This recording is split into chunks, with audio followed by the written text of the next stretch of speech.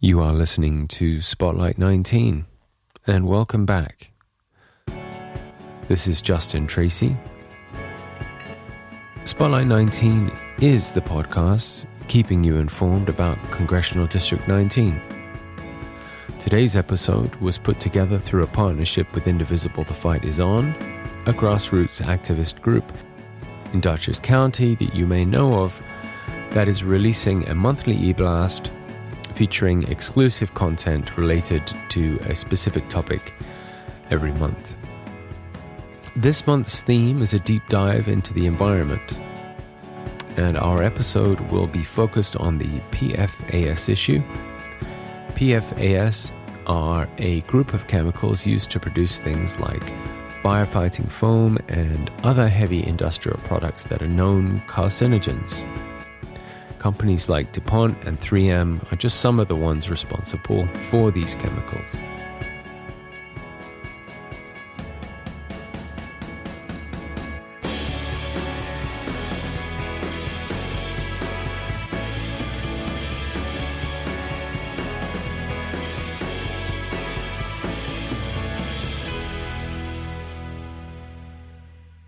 So on today's show, we'll first hear Sarge's interview with Judith Enck, who is a former Regional 2 EPA administrator, who will give us a primer on the PFAS issue.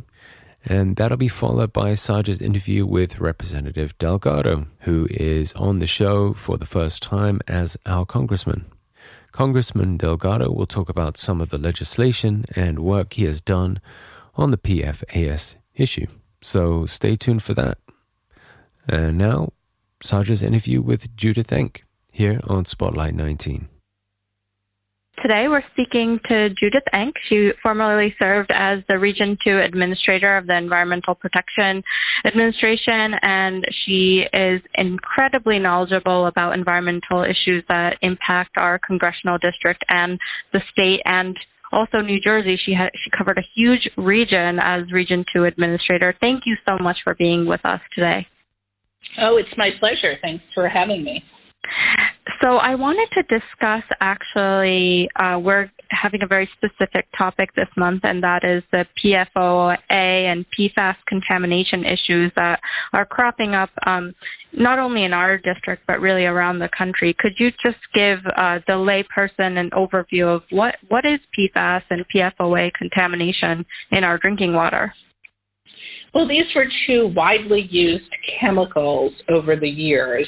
PFOA was used in a wide variety of manufacturing processes, and PFOS is mostly found in high-temperature firefighter foam, meaning not every time there's a fire, but if there's a high-temperature fire, like at a military base or an airport, firefighters would use, I'm sure your listeners have seen this white foam to put out fires, and unfortunately that contains a highly toxic chemical called PFOS.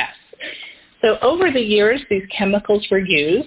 They've contaminated both groundwater and surface water, which is like a lake, a reservoir that's used for drinking water, and they are very persistent in the environment.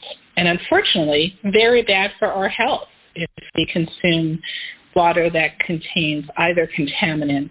The epicenter of concern in Congressmember Delgado's district is Newburgh, where PFOS was used extensively at the Stewart Airport and contaminated the Newburgh public drinking water supply, serving around 25,000 people. And then the other concerns are Hoosick Falls in Rensselaer County, which is, the far northern reach of the 19th Congressional District, and then about 10 miles away in Petersburg, New York. Both public water supplies in those communities were contaminated with PFOA. The problem is, according to Dow Chemical themselves, the companies that manufactured PFOA, is that if you drink high levels of PFOA in drinking water, you are more likely to come down with some very serious sicknesses.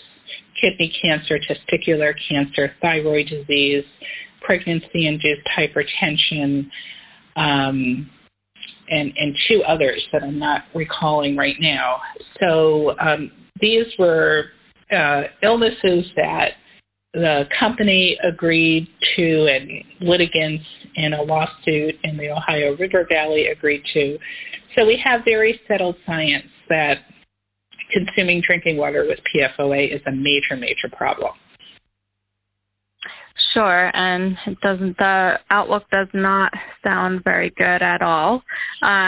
So, in the past 2 years, we've seen the administration really undo a lot of the environmental legacy of the preceding 8 years.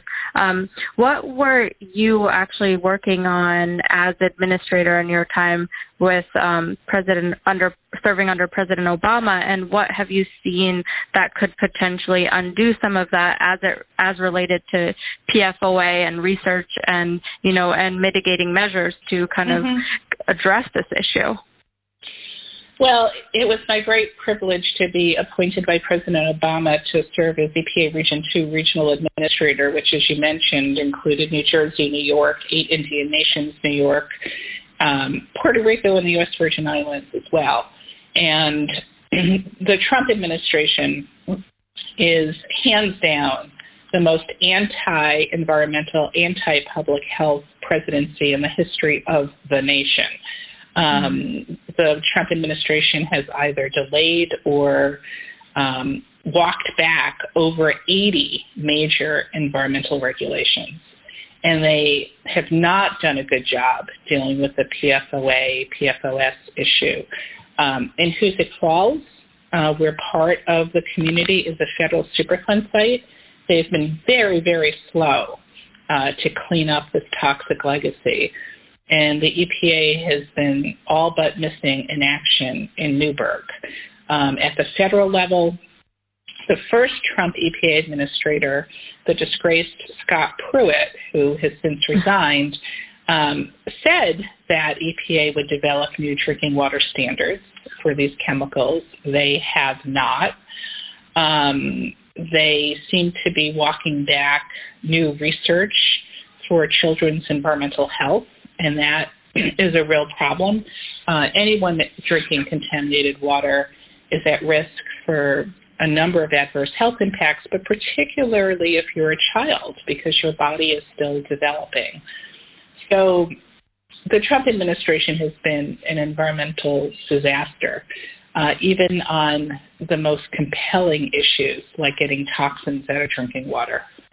Right, and we're lucky that we live in the state of New York, where, the state has really stepped in and taken on some of the projects that perhaps the EPA should be doing as well, or it's really a collaborative process. But, you have to wonder, the state can only do so much. And then there's the other issue where contaminants and pollutants don't know any borders, or the stream that is something that's upstream doesn't recognize congressional districts or anything like that. So same with our air. So it's really unfortunate that while we have the benefit of living in New York State, and we have a governor who cares, and we have the DEC and all these other state agencies that can step in, that's not the case across the country at all. Well, that is true, and New York State environmental policy is certainly better than other states, but I would actually disagree with you a little bit when it comes to PFOA and PFOS.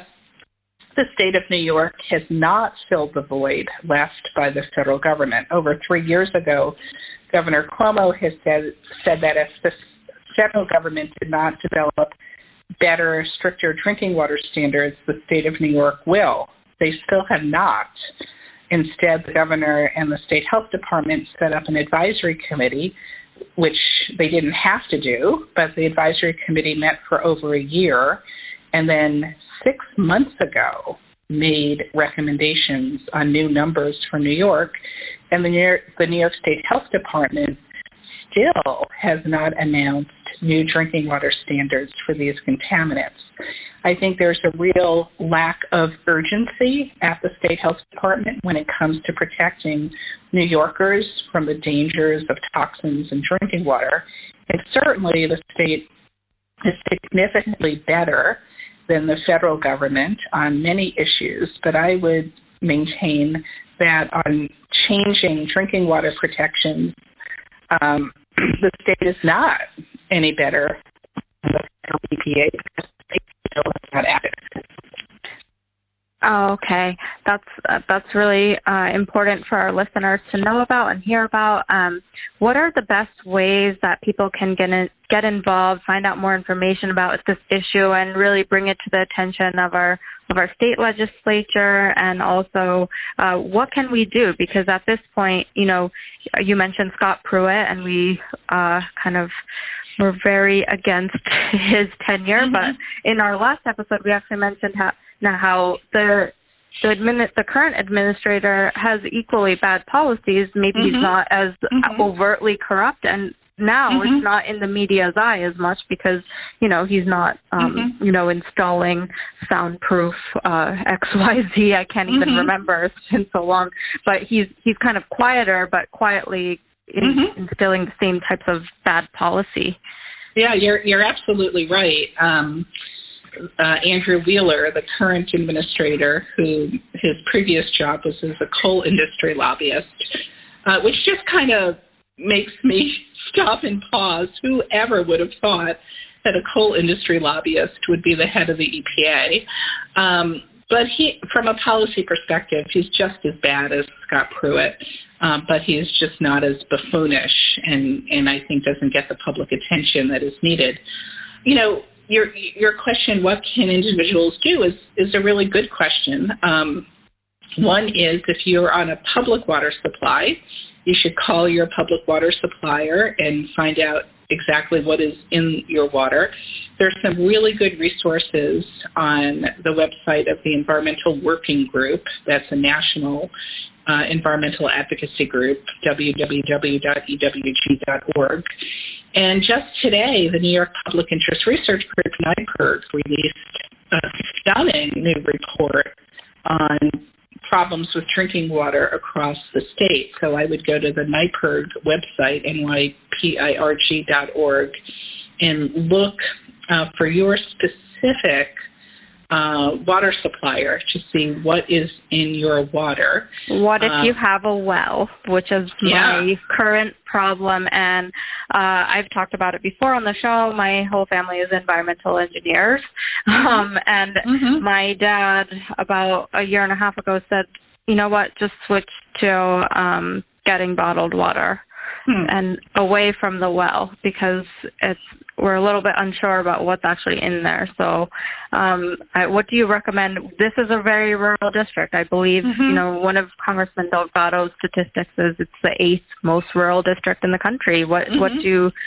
you do if you have your own well? Yeah, well, you're right that well water is almost completely unregulated. I also have a private well, and it's tested when you first dig the well, when you're having your home built, but it's only tested for bacteria and nitrates, not for toxic chemicals. So if there is concern about drinking water, one thing you can do is install carbon filtration, or at least use the Brita filter. I'm not endorsing particular brands, but you know what I mean, for your drinking water. And then, because there are 80,000 chemicals used in commerce, you really can't get your water tested for all 80,000. So if you have a concern about a particular chemical, so for instance, if you live near Newburgh, you want to test your water for PFOS. If you live near a farm, you probably want to ask the farmer what are the pesticides that she or he are using, and you could test for the pesticides. You kind of need to know what are the potential local drinking water threats and then test for those contaminants. But it's all out of pocket. You've got to do that on your own with a certified lab. You have to work with the lab to make sure, you can't just show up with a mayonnaise jar of your drinking water. You typically have to get the sterilized jars, follow the chain of command rule. But I will say that most water in New York State is clean. So unless there is a particular local threat, I think a carbon filter takes care of a lot of it. Sure. Well, that's reassuring for sure. And I just want to give you one last opportunity to let people know. I know you continue to be an environmental advocate. I love listening to you on Roundtable in the morning. It's really nice to know that, there are people out there advocating for the environment when sometimes when you watch the national news, it's all very disheartening, especially you mentioned young children. We have our first who's about to turn 1. So it can all seem a little... Congratulations. Sometimes. Thank you very much. Yeah, well, definitely follow me on Twitter because I post a lot about plastics, pollution, climate change, drinking water. My Twitter handle is @ENCKJ. So it's @ENCKJ. And I'm teaching at Bennington College in southern Vermont courses on plastic pollution, which is what I'm spending a huge amount of my time on. And I formed a new initiative called Beyond Plastics. And our website is beyondplastics.org. We're on Twitter, Plastics Beyond. We're on Facebook. The plastics issue is really interesting. It's huge, it's audacious, it's overwhelming, but there are actually a lot of things we can do, particularly at the local level, to reduce plastic pollution. And you can't see CO2, you can see plastic pollution. So this is an issue that I think a lot of people are paying attention to, and we're just beginning to see some progress on that score. And of course, that's also a water quality issue. Absolutely. It's all interconnected, isn't it? Well, Judith, Thank you so much for being with us today. We really appreciate it, and we'll be following all the good work you're doing. And, everything that Judith mentioned will be in the description of the podcast, so you can easily access all of that great information and great organization. So thank you again. My pleasure.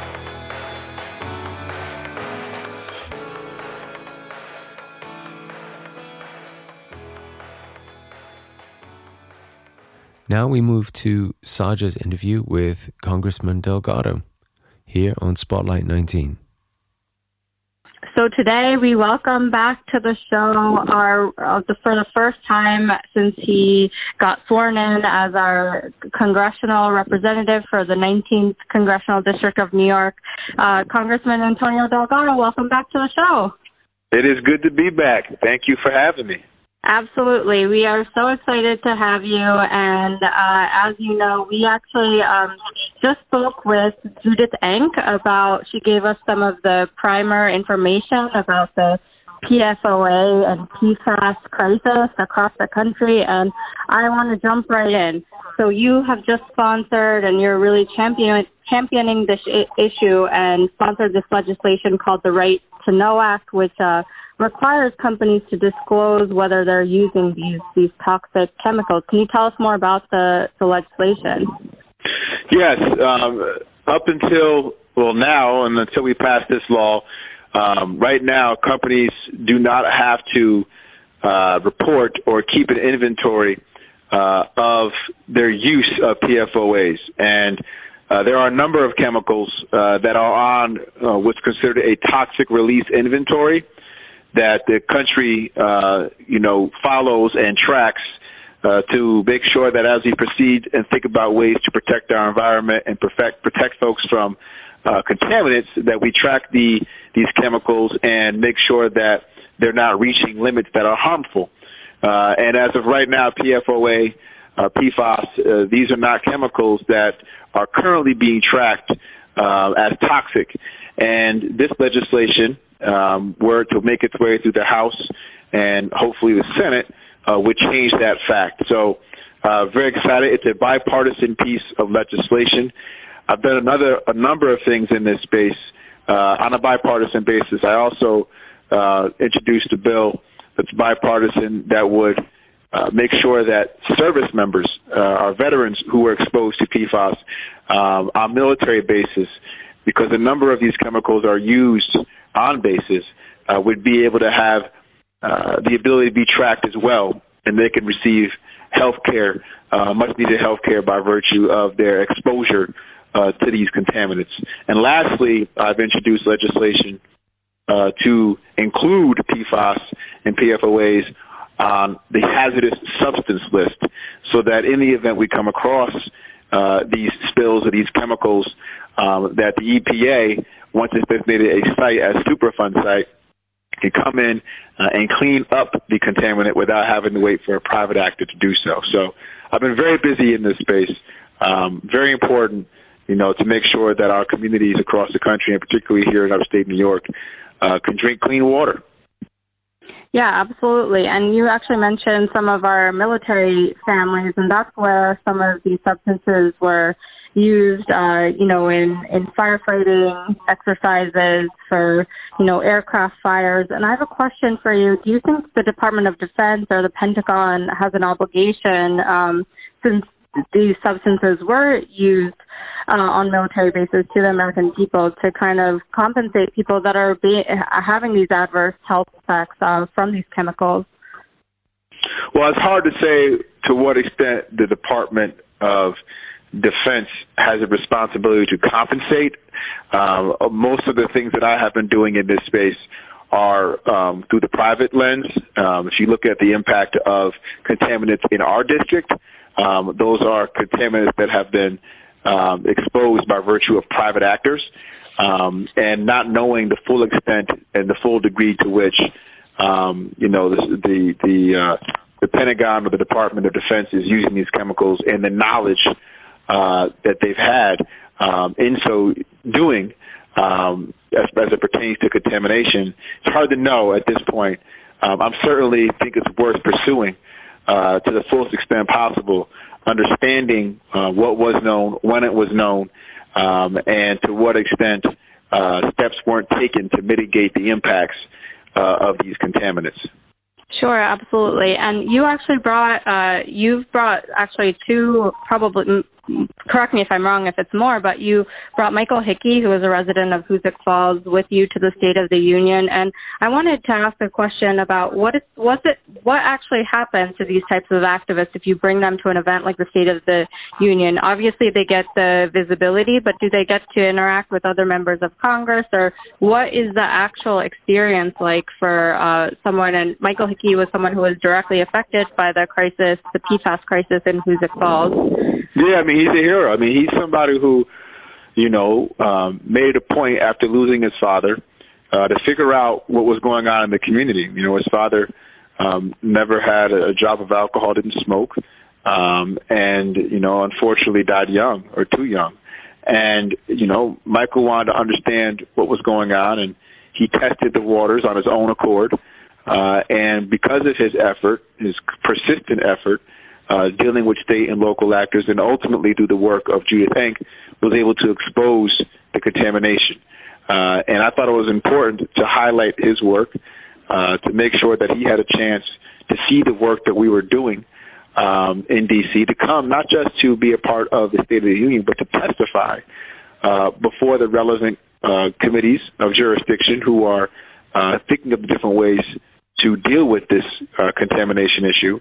And as far as that night goes, it was an amazing experience. We both were able to, spend good time together, and he was able to come down a little bit earlier and yes, meet with other members. And also we had a reception with the speaker, and so to be able to meet with the speaker and other members of Congress and just give him a feel for the dynamics in D.C. and give him a chance to be heard across the aisle. So it was a wonderful experience to have him there. Truly an amazing man and a good friend now. Sure, and obviously the PFAS crisis kind of spills over into a number of other areas, and one of them is obviously healthcare because it has these adverse health effects, and especially in rural areas like Petersburg and Hoosick Falls, getting those types of treatments as a result of PFAS exposure can be extremely difficult because you have to travel. What are some of the work that you've done in the healthcare space that could help people that are affected by this crisis? I know Medicare X is obviously a big initiative that you've undertaken. Yeah, I mean, you know, as you well know, I talked a lot about achieving a public option, you know, for a number of years during my campaign, and yes, years. It was a long road. And, you know, for me, being able to actually get to Congress within the first 5 months of my time in Congress, be the only member to introduce a bill that would get us to universal health care via a public option is pretty special. And it's a good bill because it allows folks the choice to buy into Medicare. It allows Medicare to have negotiating power with the pharmaceutical industry. And it lifts the cap off of premium assistance so that more and more folks can get the support that they need to actually afford quality health care. And it starts in those areas across the country where there's a shortage of providers. And so the rollout benefits rural communities like ours. Not a lot of folks know this, but my district is the third most rural seat of any Democrat in Congress, and it's the 8th in the entire country. So it's important that we do the work to make sure that we're prioritizing communities like ours.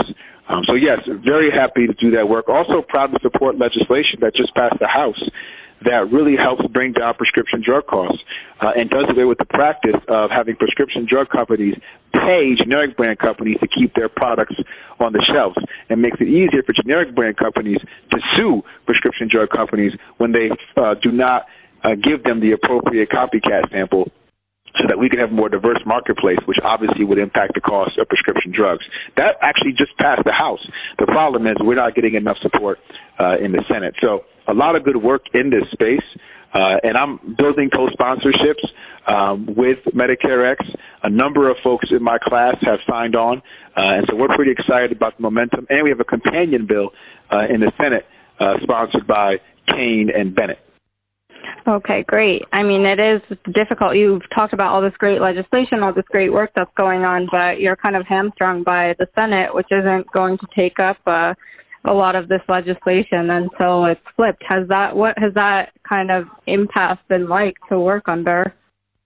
Well, it's frustrating. There's no doubt about it. But I think part of the work that we have to keep doing is demonstrating to the people that there's an agenda here that is dedicated, at least from my vantage point, to the people here at home. I mean, I've not only co-sponsored over 90-plus bills, I've also introduced 11 bills, whether it's in the veteran space, in the farming space, in the healthcare space, in the opioid space. You know, I can walk through a list of different things that my office has introduced, and the vast majority of those bills are actually bipartisan. So I'm creating and working very hard to generate opportunities to reach across the aisle and find common ground. And I'm able to introduce legislation. And will that actually make its way through the Senate? Unlikely. But at the end of the day, we're still building a track record. And as power dynamics shift in the coming months and years, one would hope that we would at least be able to learn from where we've gotten, pull from these types of bills and legislation, and continue to build forward with the good ideas that we've been able to plant in the soil as we've made our way through this term. Absolutely. And I always like to end on something lighter. We're in the middle of a district work week, so that actually means you're back home. I just got a notification that you're going to have your 14th town hall on Saturday. Yes. I think you just completed your 13th, so you're headed towards 20 by the end of the second quarter, which is absolutely stunning and amazing. But it also means you get to be home with your family. And one of the post that really stuck with me was you were talking about taking your kids to school, and I was actually away from Ray for the first time in a year. So I have so much respect for what you're doing and just being away. So what's it like being back home? What are you hearing at town halls, and how's it been to just spend time with the kids? Well, I really appreciate that, and let me, say to you on the air congratulations, and so happy for you. Thank you. On the new addition. And, it's a beautiful thing, right, to be a parent. I take a lot of pride and a lot of joy in being a father. And it is hard, being away from the kids so much now. So when I am home, I really, soak it up and enjoy every minute of the time I have with them, understanding how valuable it is. At the same time, though, I never forget the fact that they're growing up in a household where their proximity to the world of politics could not be any closer. And to think that they are in that position, I think is a gift as well. I think it's something that I take very seriously, and I hope that as they come of age, whatever sacrifices we've had to make in terms of our time spent together, they understand the value in the work that I'm doing, and hopefully they take on a mentality that instills in them a commitment to service as well. Well, I don't want to take any more of your precious time. Thank you so much for being with us. I know our listeners are avidly looking forward to what's in store, looking forward to the summer, because you will be in the district much more. And thank you again for being with us. No, thank you for having me. I hope to see all those listeners out there. I hope to see you out there at some point. I will be out there consistently, often, and really excited to keep the conversation going. To our listeners, thank you so much for tuning in. You can keep in touch with Spotlight 19 on social media. Our handle is @NYSpotlight19. And you can find ways to keep informed with Congressman Delgado and Judith Enck's group on the podcast details. So here at Spotlight 19, we are launching a Patreon campaign this summer. So please stay tuned on how you can sponsor and contribute to the continued development of this podcast. This is Justin Tracy. We'll see you next time. And until then, keep the faith.